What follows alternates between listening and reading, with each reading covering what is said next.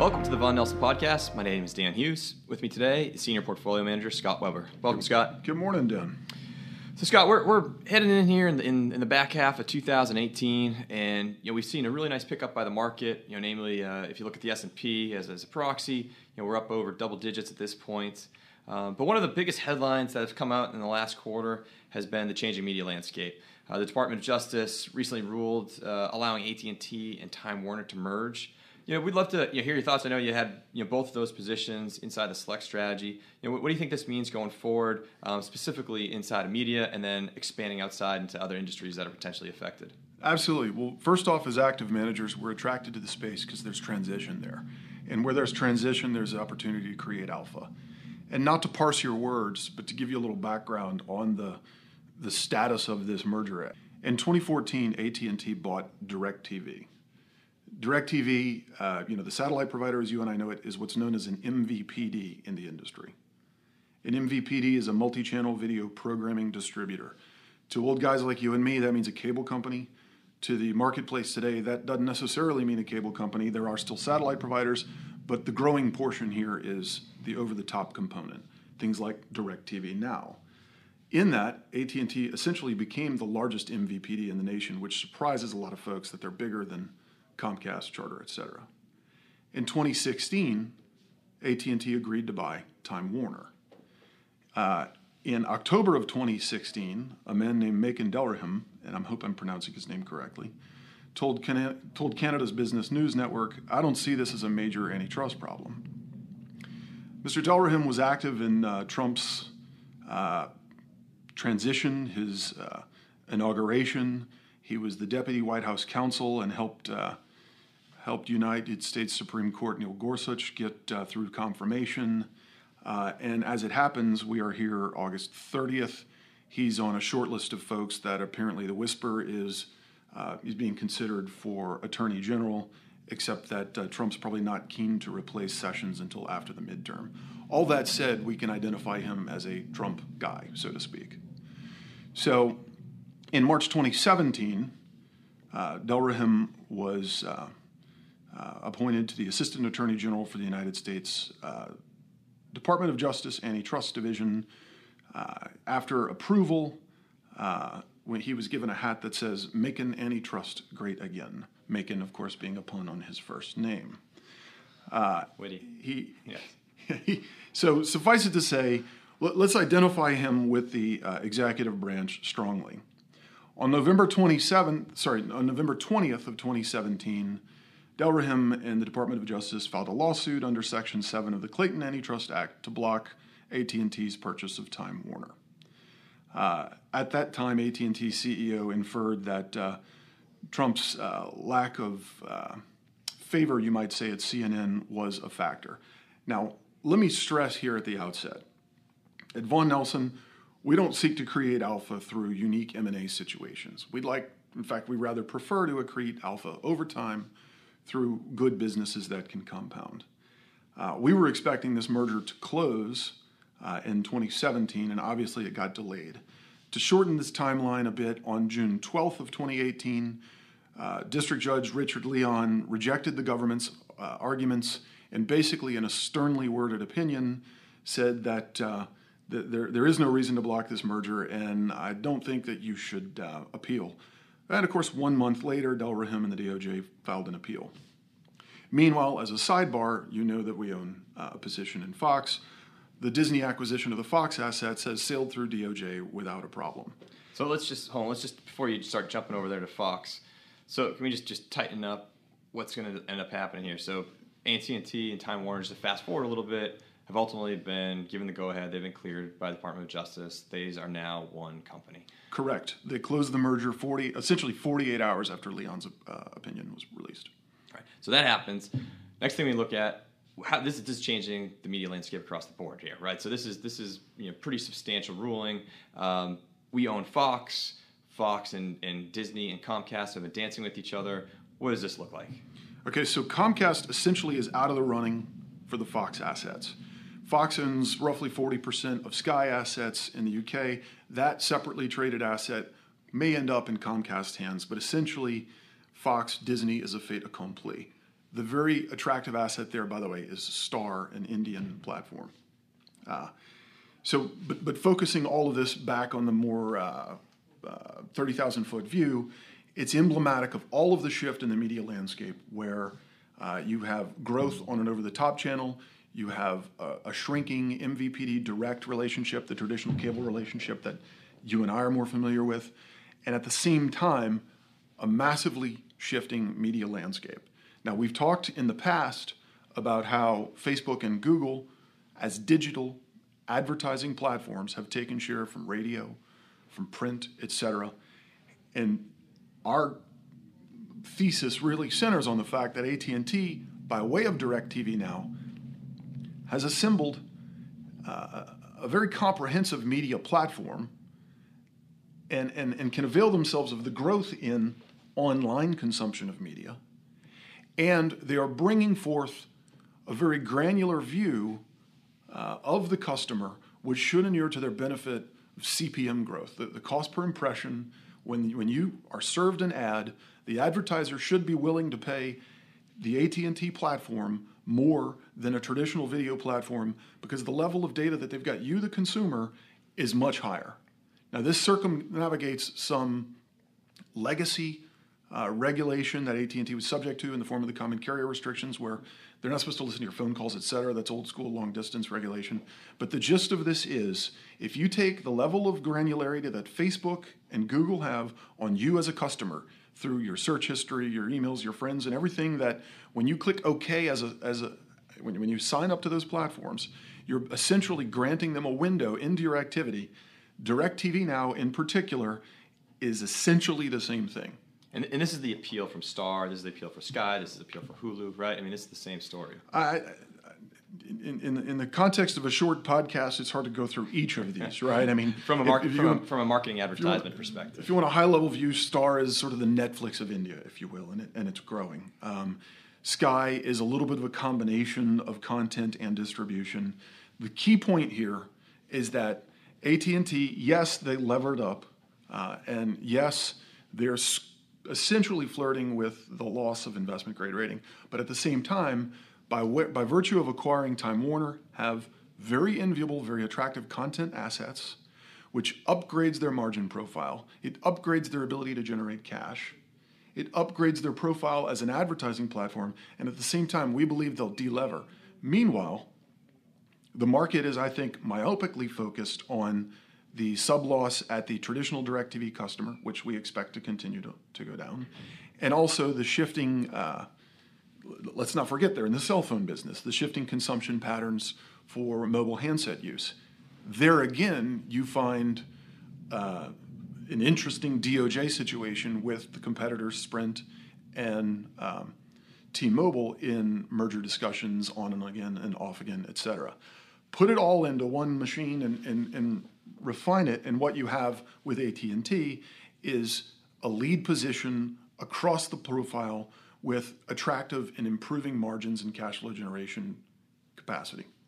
So, and then on this Fox-Disney merge, a lot of news is coming out talking about the movies and the studio production, and this could potentially be one company that's out there now that has the assets to compete with Netflix, right? So, if I'm sifting through all this, there will be some competition that exists now because you don't have these monolithic monsters that sit here and can completely control pricing and distribution in the industry, both by being a first mover but also being the biggest player in the space. No, that's absolutely right. And I wouldn't posit Fox, Disney as a strictly Netflix competitor. The beauty of Netflix is their ability, to obviously continue to get new subscribers, but to generate their own content now, which in the old days when red boxes arrived in the mail with DVDs in them, no one ever contemplated this. But their beauty is they can create content that's relevant for their viewers. And why is that? Because they know what their viewers are watching. And so that, I guess, epiphany is permeating the industry from a content generation standpoint at a time when we as consumers are no longer beholden to the 30-minute interrupted at 10-minute breaks, sitcom format or the 2-hour movie format. It's all shifting. The way we're able to consume this, whether you're going to watch a 5-minute video on the train on the way to work, or if you want to binge watch a full season, you have the capacity to watch when, how, and where you choose to. And soon, the advertising funded component of that will be when, how, and where you choose to consume that as well. So this is good in the sense that there will be some competition that arises from this, but it's going to be with a very few players, right? Competition has increased, but the barrier to entry probably has also increased meaningfully. So there's got to be some current concerns around that. Would you agree? Yeah, no, I agree. And in as much as barriers to entry are rising, I mean, this is still shifting sands. That's not to say there's not opportunities, but there are a myriad of content providers out there who've now been forgotten, so to speak, by the markets because they feel like they've been left at the curb. There's no doubt that Fox Disney is a juggernaut. And as they transition into their own direct verticals with respect to sports programming, children-related programming, their Star Wars franchise, adding on the Fox assets to that, they will have their own multivariate channels, and you'll be able to, here again, consume as, where, and how you see fit. Okay. All right, I think we've beaten this one up a bit. All right, let's move on here, looking at the market as a whole. Russell 2000, Russell 1000, we're both up 10+% year to date. How surprising is this to you, given we've seen liquidity tighten here within the Fed, tighten up the balance sheet? Rates have been moving up on a pretty consistent basis. I think most folks at this point would be hard-pressed to say that anything other than a couple more raises in 18 and a few in 19 are coming. Are you shocked that the market continues to persevere and click forward as it has? Shocked is a stronger word than I'd use. I'm reasonably surprised. I will say that many of the factors that you illuminate there, specifically, Fed policy, are really kind of just beginning. At this point in the cycle, here we are, not even September yet. First of all, we all know that everyone's at the beach, and in September they'll arrive back from the beach and say, oh my gosh, what happened? Yes, the Fed, through quantitative tightening, has reduced the liquidity environment in the United States. At the same time, the U.S. economy, not a public market standpoint, but just an economic statistics standpoint, is growing very nicely, and it's outgrowing the rest of the world, and dollar strength has also attracted assets to the U.S. On top of that, the fiscal effects of the Tax Cut and Job Act, specifically the repatriation of, I've seen estimates, well north of $1 trillion of capital that's coming home from U.S. assets that are held overseas, in addition to foreign assets or foreign investors seeking a greater U.S. position, has resulted in inflows. Those inflows have grown multiples. I mean, it's interesting to me that smalls trade at a premium to larges, although larges are generally higher return, higher margin. There may be embedded growth expectations there. There may be more U.S.-focused expectations there. It can be a number of factors. But everything that you just described, I believe, is just beginning. And so as we look forward, the tax incentive to top up the pensions basically ends in September. The quantitative tightening really is just getting traction here in the United States. The Fed, it'll be interesting to see whether or not Powell adheres to the sort of the dot path that the market seems to expect him to do. And you have not yet seen tightening in Europe. So when each of those really fundamental factors begin to get traction, we continue to expect volatility to return, which is why we seek to avoid heavy index ownership stocks. We seek to avoid the overinflated names and the liquidity that has, it's interesting. Liquidity begets credit, and credit growth over the last few years has essentially been double nominal GDP. Right. So that is asset buying power. Right. I think that begins to shift. I think that we've been saying this, and we're probably still early, but volatility as a function of reduced liquidity should begin to rear its head. And in any case, we are being much more selective with our purchasing than for the last 8 years. You bring up one topic that we've talked about in here.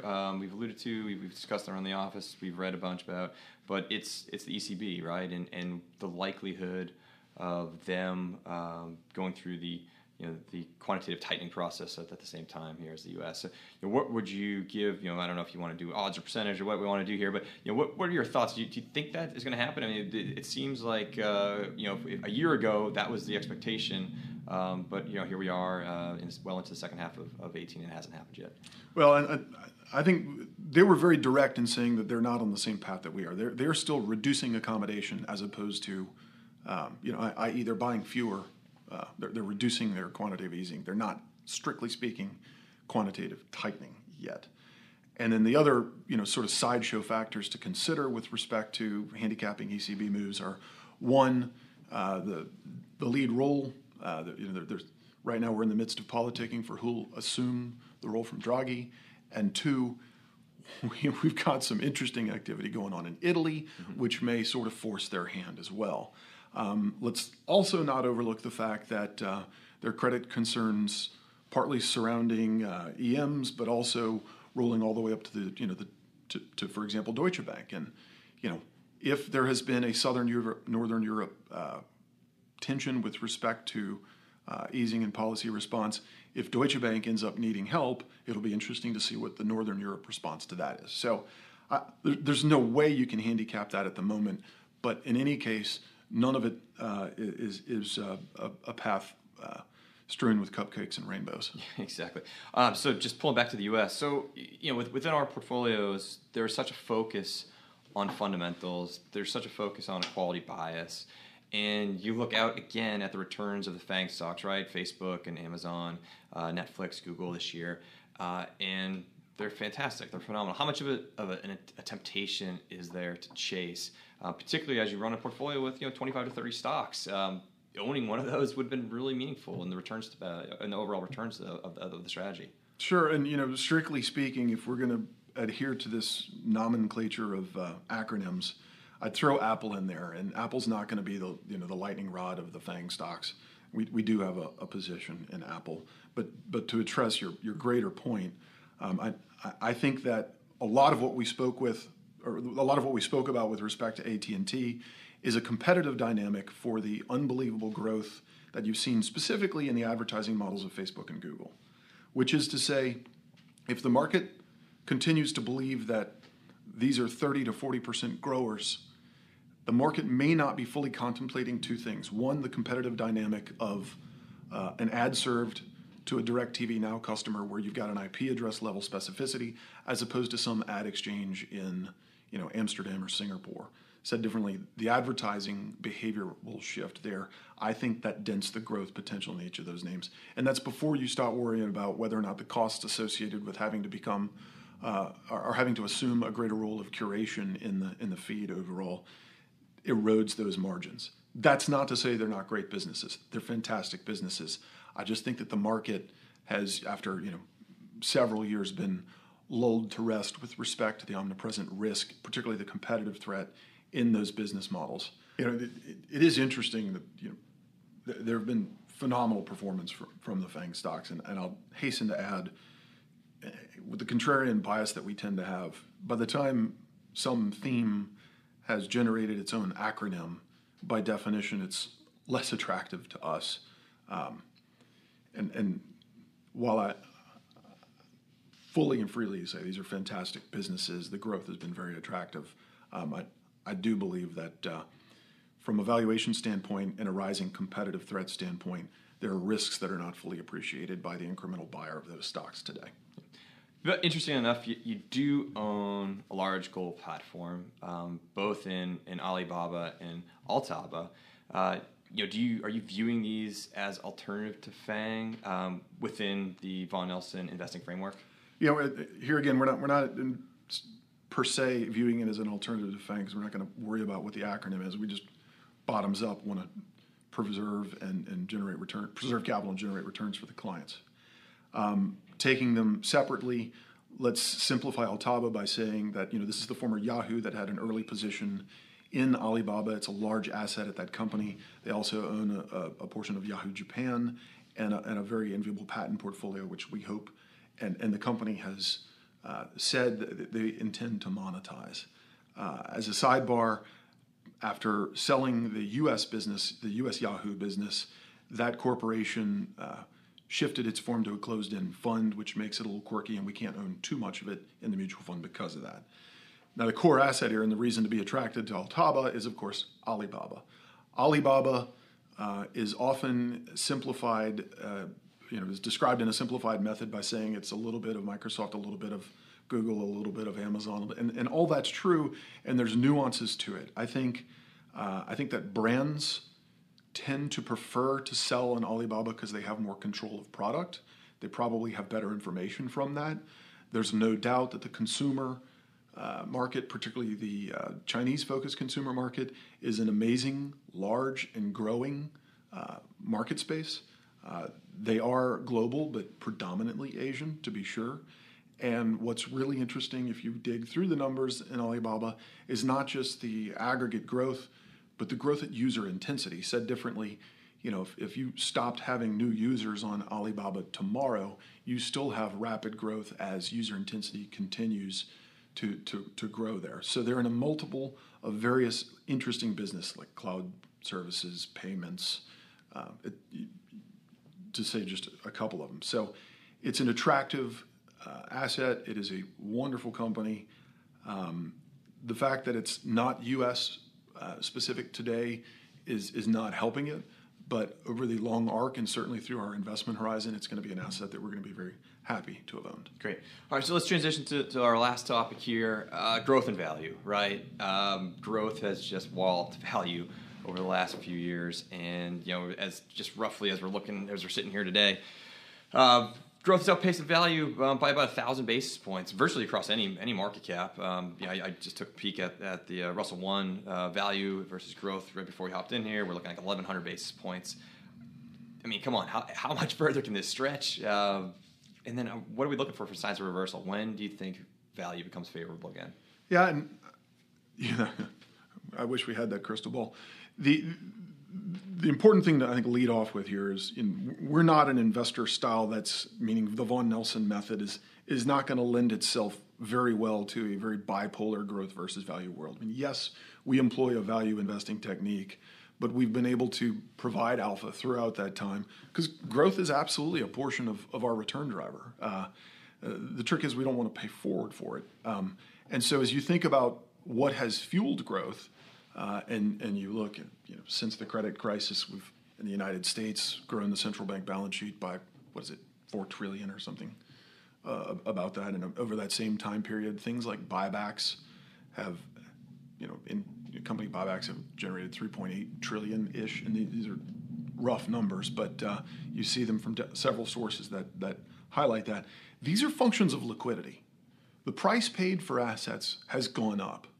Now, we've had growth, to be sure. The economy is growing, to be sure. But the amount that you pay for a financial asset has grown more. If you see an environment where liquidity is no longer growing, say, for example, quantitative tightening, or if you see less foreign purchasers of U.S. securities, those are the signs that ultimately lead to at least volatility, certainly a transition, that are the shifts. Those are the seeds that sprout into values opportunity there. And if you think over time, over a long arc, values outperform growth. Certainly the last almost decade is a bit of an anomaly. Does that mean you absolutely have to have mean reversion? Absolutely not. Does it mean directionally it's a place to look? Probably so. And so I can't stamp a calendar and tell you when that happens, but the seeds for that transition are there. And I think the time to take particularly index-centric beta off the table is probably getting closer rather than farther away. And you might read through that's the mindset that we're approaching investing with today. Yep. All right, last one, I'll let you hop. You've alluded to this a few times throughout the conversation this afternoon, but still U.S. over everywhere else? Meaning our investment focus or meaning market performance? Market performance. And then I guess that of course, trickles down into the portfolio. Sure. I mean, the easy answer to that question is when does the dollar strength begin to abate? Mm-hmm. I mean, that's the central key there. Certainly, EMs are suffering it by virtue of their offshore, their dollar-denominated debt. Right. To the extent that non-EMs have credit exposure to that, if the credit engine is growing in the United States, and you still continue to have dollar strength, you'll continue to attract dollars inward. A couple of the sort of fundamental things like the Tax Cut and Job Act repatriation of foreign-held dollars will, at the margin, reduce that. Offsetting that a little bit is, a change in appetite for U.S. Treasuries. Let's not overlook that the current account deficit has to be funded some way. We have not really seen growth in the Treasury interchange data for foreign purchases of Treasuries. If that continues, who knows? Maybe that means the dollar ends up becoming weaker. Again, it's not a mean reverting environment. We're just looking for the fundamental clues that tell us when the shifts begin. Perfect. Good. Great. Well, thank you for joining us today, Scott. Very much appreciate your time, and we look forward to having you again shortly. Thanks again, Dan. Yep. For investment professional use only, important information. The analysis and opinions referenced herein represent the subjective views of Daniel Hughes and Scott Weber on August 30th, 2018. They are subject to change at any time, based on market and other conditions. There can be no assurance that developments will transpire as forecasted. Actual results may vary. Past performance is no guarantee of future results. Top 10 holdings for Vaughan Nelson Select Strategy as of 8/31/2018. Number 1, Microsoft Corp., 5.89%. Number 2, 21st Century Fox, 5.48%. Number 3, Sherwin-Williams, 5.46%. Number 4, Berkshire Hathaway, 5.15%. Number 5, United Health Group, 5.08%. Number 6, Roper Technologies, 5.02%. Number 7, Cosmo Energy Limited, 4.99%. Number 8, Home Depot Inc., 4.86%. Number 9, AT&T, 4.78%. Number 10, Snap-on Inc., 4.69%. As of August 31st, 2018, the Vaughan Nelson Select Strategy has 1.93 exposure to Alibaba Group. As of August 31st, 2018, the strategy did not have exposure to Time Warner, Comcast, Charter, Disney, Star, Sky, Netflix, Sprint, T-Mobile, Redbox, Deutsche Bank, Facebook, Google, Hulu, DirecTV, Amazon, or Eltaba. Any reference to specific security, sectors, or markets within this material does not constitute investment advice or recommendation or an offer to buy or to sell any security or any offer of services. Equity securities are volatile and can decline significantly in response to broad market and economic conditions. Non-diversified funds invest in a greater portion of assets in fewer securities and therefore may be more vulnerable to adverse changes in the market. Investments in small and mid-sized companies can be more volatile than those of larger companies. Options may be used for hedging purposes, but also entail risk related to liquidity, market conditions, and credit that may increase volatility. The value of the fund's position in options may fluctuate in response to changes in the value of the underlying asset. Selling call options may limit returns in a rising market. Value investing carries the risk that a security can continue to be undervalued by the market for long periods of time. Natixis Distribution LP is a limited-purpose broker-dealer and is the distributor of various registered investment companies for which advisory services are provided by affiliates of Natixis Investment Managers. Pod 103-0818. Expiration 1/31/2019.